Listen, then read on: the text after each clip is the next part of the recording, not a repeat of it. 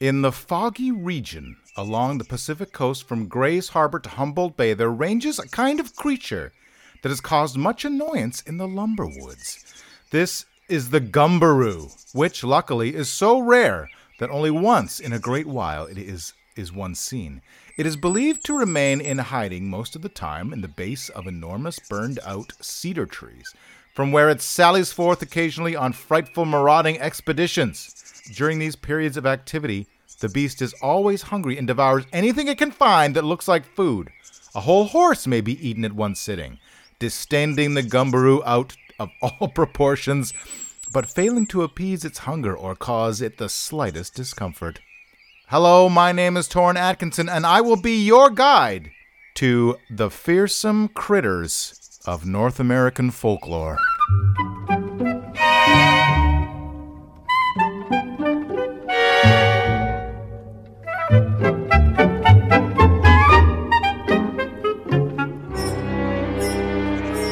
In North American folklore, fearsome critters were tall-tale animals jokingly said to inhabit the wilderness in or around logging camps, especially in the Great Lakes region.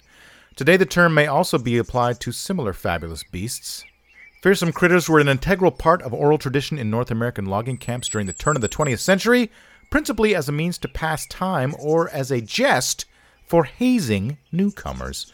In a typical fearsome critter gag, a person would casually remark about a strange noise or sight they encountered in the wild, and another accomplice would join in with a similar anecdote. Meanwhile, an eavesdropper would begin to investigate, as Henry H. Tryon recorded in his book, Fearsome Critters, 1939.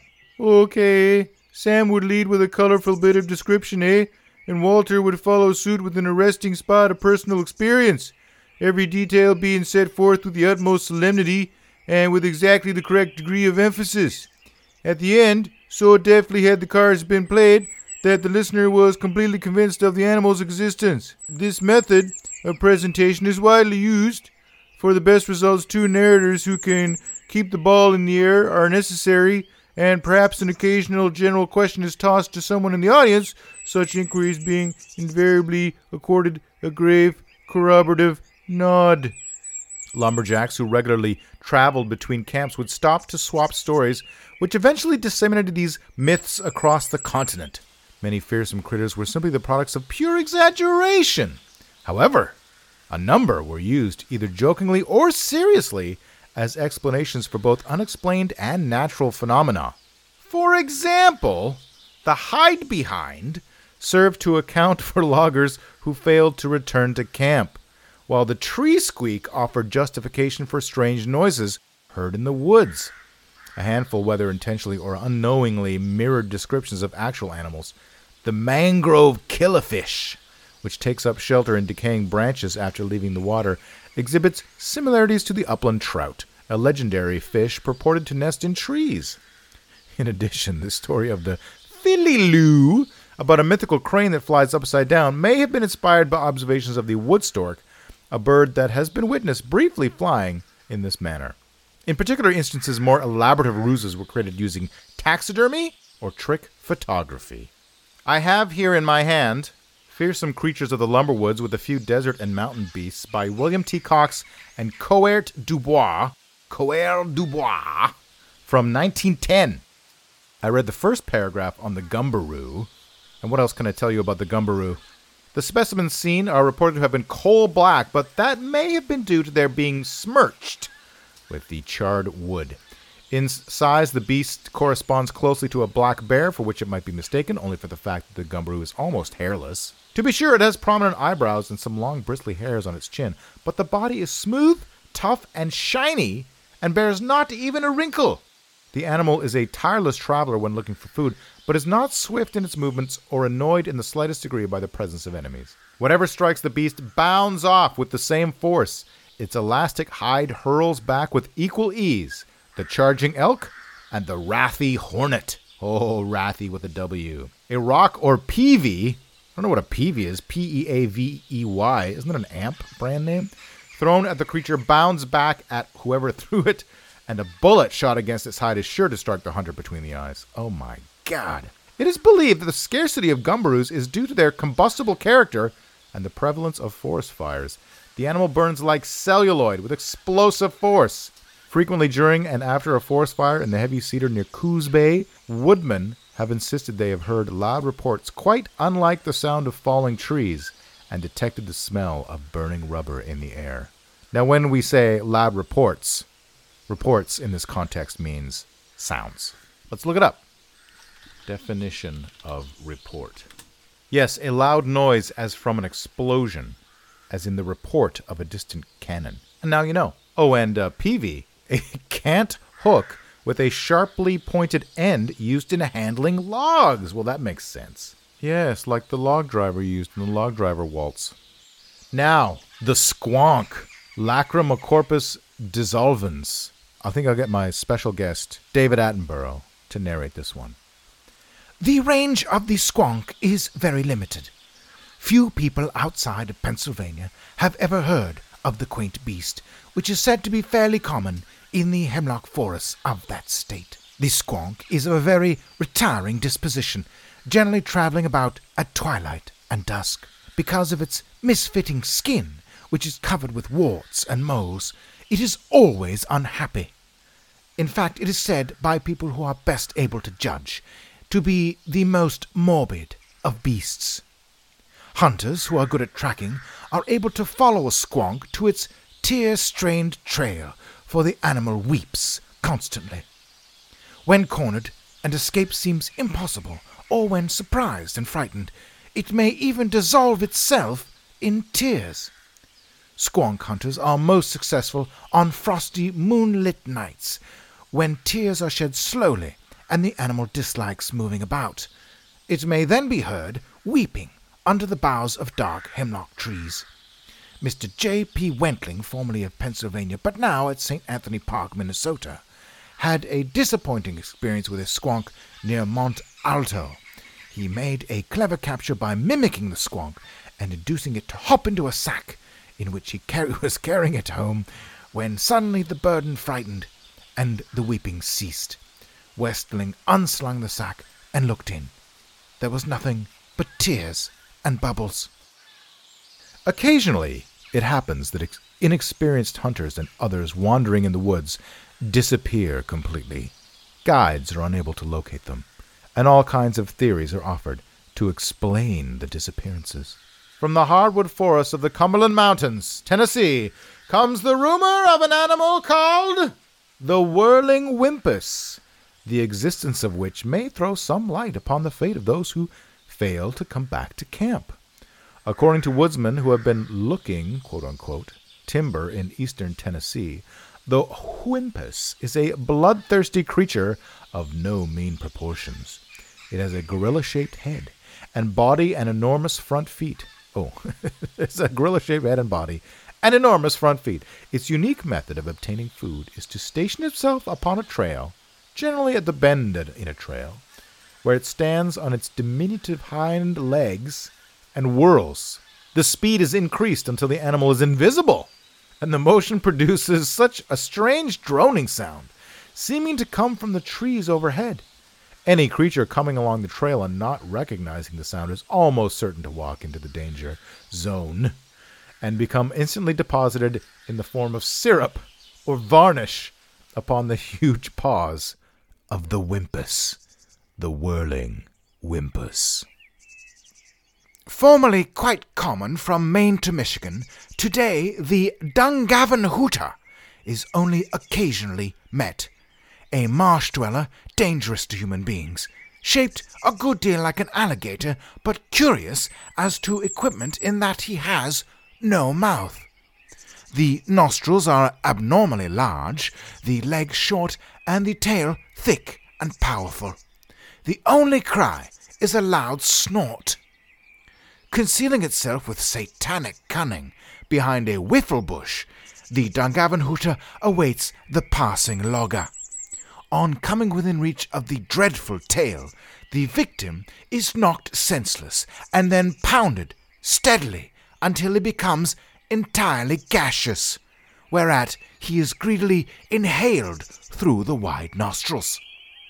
Rum-sodden prey is sought with especial eagerness. Better known, you may have heard of the Snallygaster, not to be confused with the Snallygaster, which I will report on forthwith. In the cypress swamps of the south, and particularly in the region about Lake Okeechobee, Florida, woodmen tell of a strange and dangerous animal known as the Snallygaster. This creature is of enormous proportions and is credited with a voracious appetite. Worst of all, its appetite is only appeased by the eating of human beings. In form, the Snallygaster resembles a huge crocodile, but it is covered with long, glossy fur and has no legs or fins except one long spike on its back. A person naturally wonders how such an animal can manage to travel through the water and the mud of the swamp region where it lives, but nature has provided it with a means for driving itself along. On the end of its tail are 3 bony plates, much resembling the propeller on a steamboat. These revolve at a terrific rate, driving the animal like a torpedo boat through the mud. They serve other purposes as well. For when a Snallygaster catches an unfortunate, I'm not going to read that word, upon which it delights to feed, it tosses the victim up and backward as to impale him upon the spike fin, where several may be carried until sufficient for a meal have been collected. The Snallygaster's tail is then driven into the mud and revolved until a hole is scooped out, and the victim scraped off the spike and tossed in, whereupon the Snallygaster beats them into a batter with its rapidly revolving propeller and inhales them. Now, the Snallygaster is a bird-reptile chimera originating in the superstitions of early German immigrants, later combined with sensationalistic newspaper reports of the monster. Early sightings associated the Snallygaster with Frederick County, Maryland. The area was settled by German immigrants beginning in the 1730s. Early accounts describe the community being terrorized by a monster called a Schnellergeist, meaning quick ghost in German. The earliest incarnations mixed half-bird features of a siren with the nightmarish features of demons and ghouls. The Snallygaster was described as half-reptile. Going into my Red Skull impression here. Half reptile, half bird, with a metallic beak lined with razor-sharp teeth. Occasionally with octopus-like tentacles. It swoops silently from the sky to pick up and carry off its victims. The earliest stories claim that this monster sucks the blood of its victims. 7-pointed stars, which reputedly kept the Snallygaster at bay, can still be seen painted on local barns. Newspaper accounts in 1909 describe encounters between local residents and the beast with enormous wings, a long pointed bill, claws like steel hooks, and an eye in the center of its forehead. It was described by making screeches like a locomotive whistle.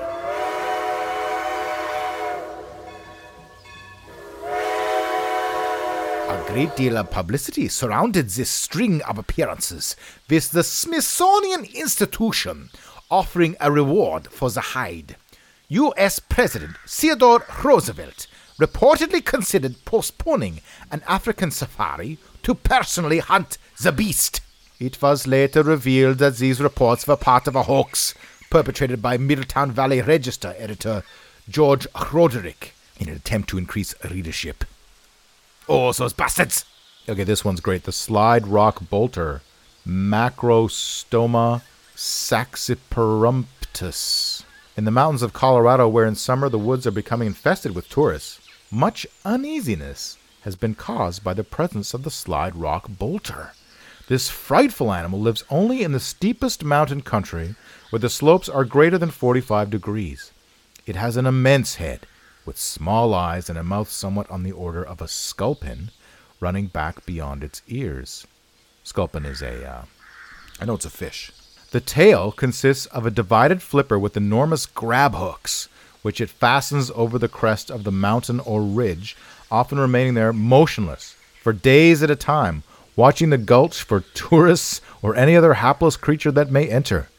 At the right moment, after sighting a tourist, it will lift its tail, thus loosening its hold on the mountain, and with its small eyes riveted on the poor unfortunate, and drooling thin skid grease from the corners of its mouth, which greatly accelerate its speed, the bolter comes down like a toboggan, scooping in its victim as it goes, its own impetus carrying it up the next slope, where it again slaps its tail over the ridge and waits.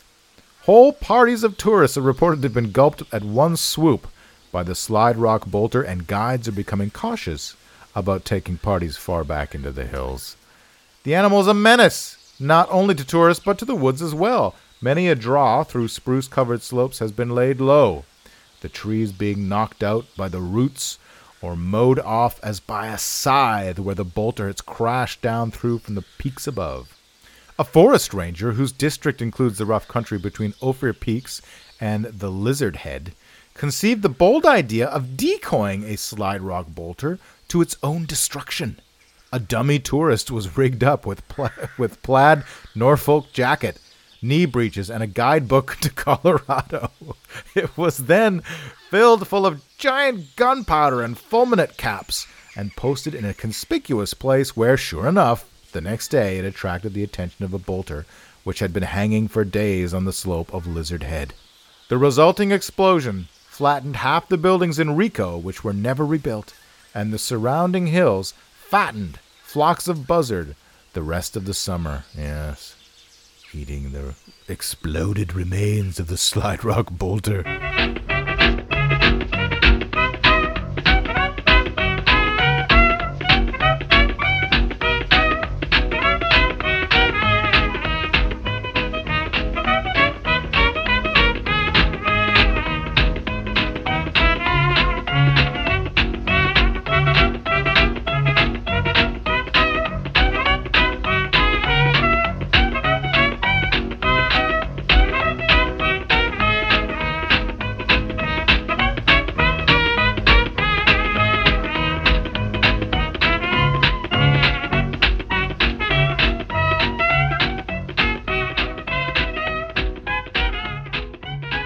Leading a vengeful existence, resenting the intrusion of the logger, the agropelter deals misery to the lumberjack from Maine to Oregon.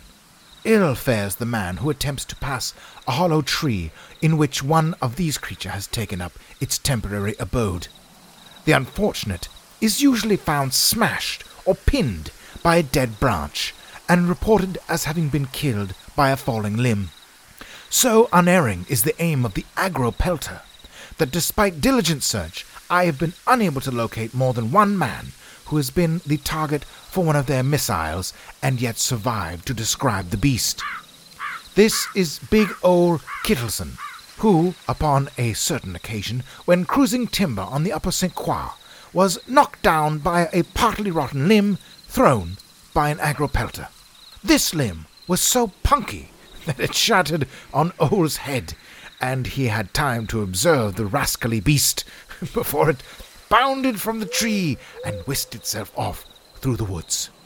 According to Ol, the animal has a slender, wiry body and villainous face of an ape, and arms like muscular whiplashes with which it can snap off dead branches and hurl them through the air like shells from a 6-inch gun. It is supposed to feed upon hoot owls and woodpeckers, the scarcity of which will always prevent the agropelter from becoming numerous in any locality. Thank you again, David Attenborough. Now, the splinter cat. Oh my God! Felinx arbordificus. A widely distributed and frightfully destructive animal is the splinter cat. It is found from the Great Lakes to the Gulf and eastward to the Atlantic Ocean, but in the Rocky Mountains has been reported from only a few localities. Apparently, the splinter cat inhabits that part of the country in which wild bees and raccoons abound. These are its natural food, and the animal puts in every dark and stormy night, shattering trees in search of raccoons or honey. It doesn't use any judgment in selecting raccoon trees or bee trees, but just smashes one tree after another until a hollow one containing food is found. The method used by this animal in its destructive work is simple but effective. It climbs one tree, and from the uppermost branches bounds down and across toward the tree it wishes to destroy, striking squarely with its hard face. The splinter cat passes right on, leaving the tree broken and shattered as though struck by lightning or snapped off by the wind. Appalling destruction has been wrought by this animal in the Gulf states, where its work in the shape of erect forest is often ascribed to windstorms. But no, not windstorms. Splinter Cat. In the spring of 1906, there appeared suddenly in the coast ranges of California an uncanny animal from the region of the Isthmus. Yes, Isthmus. It is not a large beast, but what it lacks in size it makes up in meanness of disposition. None of the lumberjacks who have met the Central American wind tosser on trail or tote road, is that what this is? Tote road? T-O-T-E. I don't know. Care to have the experience repeated.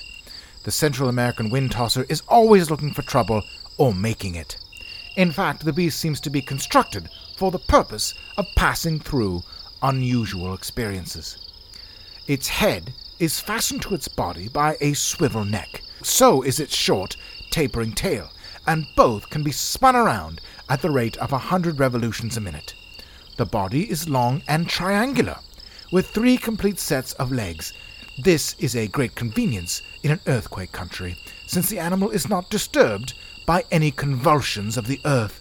If the floor suddenly becomes the ceiling, it does not matter, for the wind tosser is always there with the legs. Its hair is bristly and all slants forward at a sharp angle. It has been found that a cat's 9 lives are as nothing to the one possessed by a wind tosser. This animal may be shot, clubbed, or strung on a pike pole without stopping the wriggling, whirling motions, or the screams of rage. The only successful way of killing the beast is to poke it with a flume pipe so that all its feet strike the surface, when it immediately starts to walk in 3 different directions at once and tears itself all apart. The Central American wind tosser, Cephalovertens semperambulatus. The Hyampom hog bear, ranging from the mouth of the Columbia River southward to the Klamath, woodsmen report the existence of a bear known as the Hyampom hog bear. This is a small, sharp-nosed, curly-haired variety of the black and brown bear of the coast ranges. To appreciate the importance of this animal, one must remember that hog ranches are common in northwest California. The country there is particularly adapted to hog raising, and the industry would be attractive and highly profitable were it not for the existence of the hog bear. The mountain slopes are covered with scrubby and creeping oaks, which bear prodigious crops of sweet and very nutritious acorns. These naturally ripen earliest upon the lower slopes, where the young hogs begin to feed. As the acorns higher up the slopes begin to ripen, the hogs ascend the mountain, each week finding them a few 100 feet higher and many pounds fatter. About Christmas time, the last of the acorns are reached on the upper slopes, and the hogs have by that time become so fat that their legs scarcely reach the ground. And the slightest jar is all that is required to start them rolling down the mountain, where they may be easily gathered and butchered. It is at this period that the hog bear gets in its destructive work.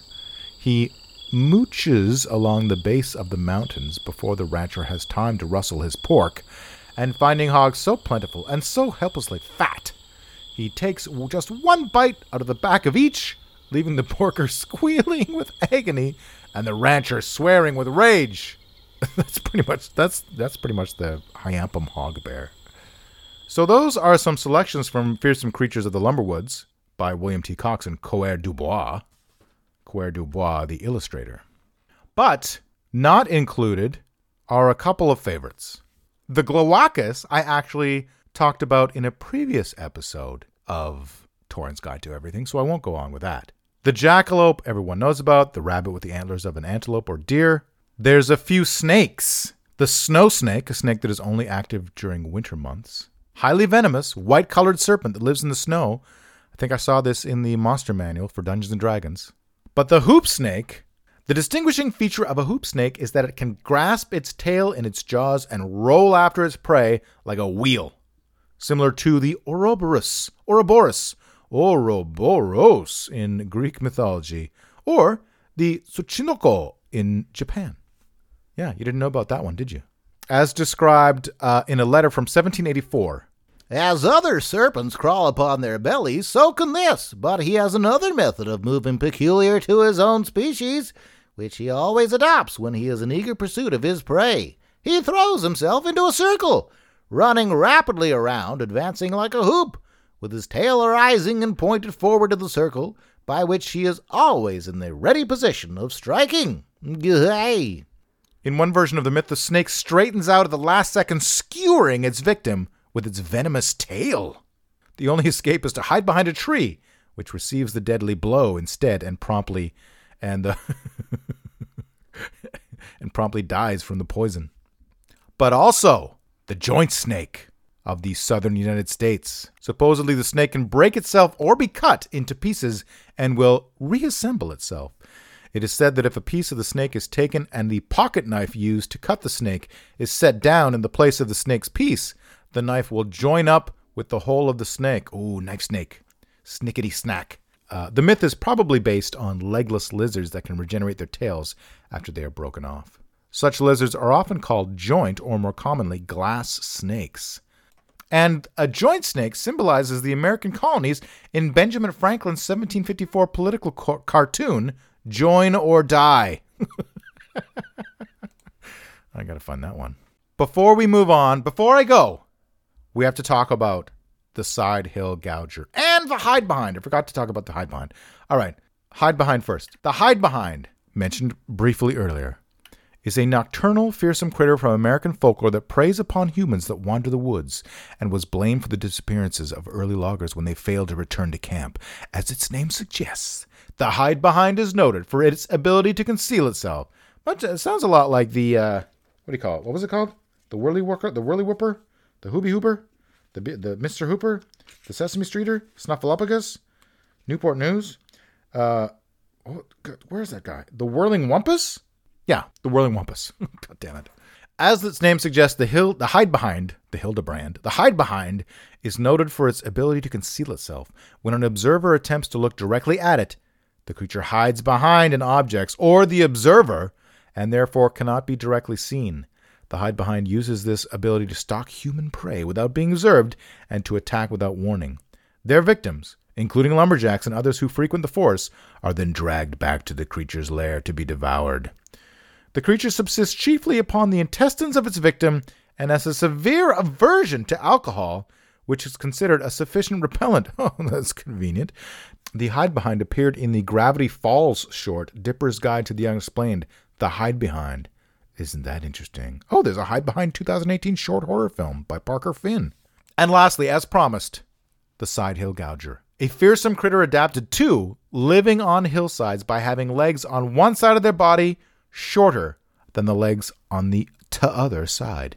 This peculiarity allows them to walk on steep hillsides, although only in one direction.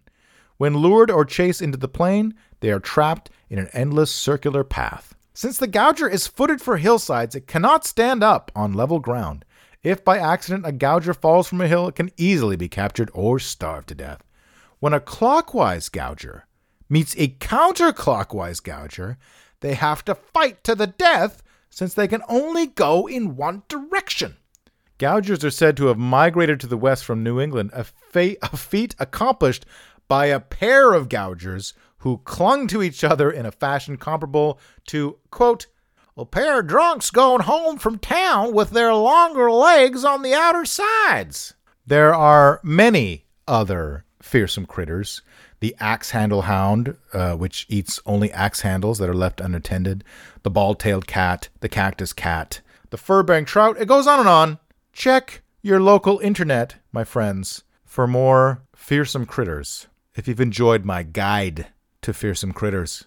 So while I was researching this topic on the internet, I discovered a board game that had just finished its Kickstarter like the week before I started recording. It's called Fearsome Wilderness, published by Geektopia Games and designed by a fellow named Matt, Dystopia Matt on Instagram, in which players take control of 4 legendary folk heroes cooperating to survive in the wilderness and build a log cabin in which to live out their days. The heroes will have to gather food, water, and fell the required trees, all the while defending themselves from various fearsome critters of American folklore. The first thing that popped out at me was the miniatures that are designed for this game. You don't have to have the miniatures to play the game. The designs are just out of this world. Amazing. They've got almost everything I've talked about on this episode and many, many more. They got the cactus cat. They got the axe handle hound, the agropelter, the glowacus, the gumbaroo, the hide behind, the hoogag, the hoop snake, all these crazy things. And of course, the miniatures for the players, Paul Bunyan, Calamity Jane, Johnny Appleseed, Babe the Blue Ox. Whimsical and horrifying at the same time. So I reached out to Matt Cross and I asked him a few questions, and I want to share his answers with you. Although the Kickstarter was successfully funded, they are going to make the game available for non-backers. And if you have a 3D printer or access to a 3D printer, you can get the STL files on My Mini Factory. There are 25 critter minis in all, and they also have cool terrain, trees, and the campsite and all that kind of stuff. And Matt is working on an RPG for this setting using the Year Zero engine. But he wanted to have a game with a cool story and a campaign and more things to do. It has a wilderness survival aspect to it, inspired by a man named Dick Pronicki, who lives alone in Alaska. And he just really wanted to do something different. You know, the fearsome critters is not something that's really on everyone's radar these days. But maybe after this episode. So go to geektopiagames.com/fearsome wilderness and check that out. Hey, it's Sarah from Adventure EXE. Why not tell your friends about Torrn's Guide to Everything? If you have ideas for future episodes, questions, or just want to complain, well, you're going to have to go and like the Facebook page, subscribe to Torrin Atkinson's YouTube channel, and tweet him at @Thickets. And if you like this content, go to patreon.com/Torrin Atkinson and throw him a couple of your Earth dollars. Torrin would love it. Music generously provided by Thomas Falk. Thanks for listening, and we'll see you on the internet.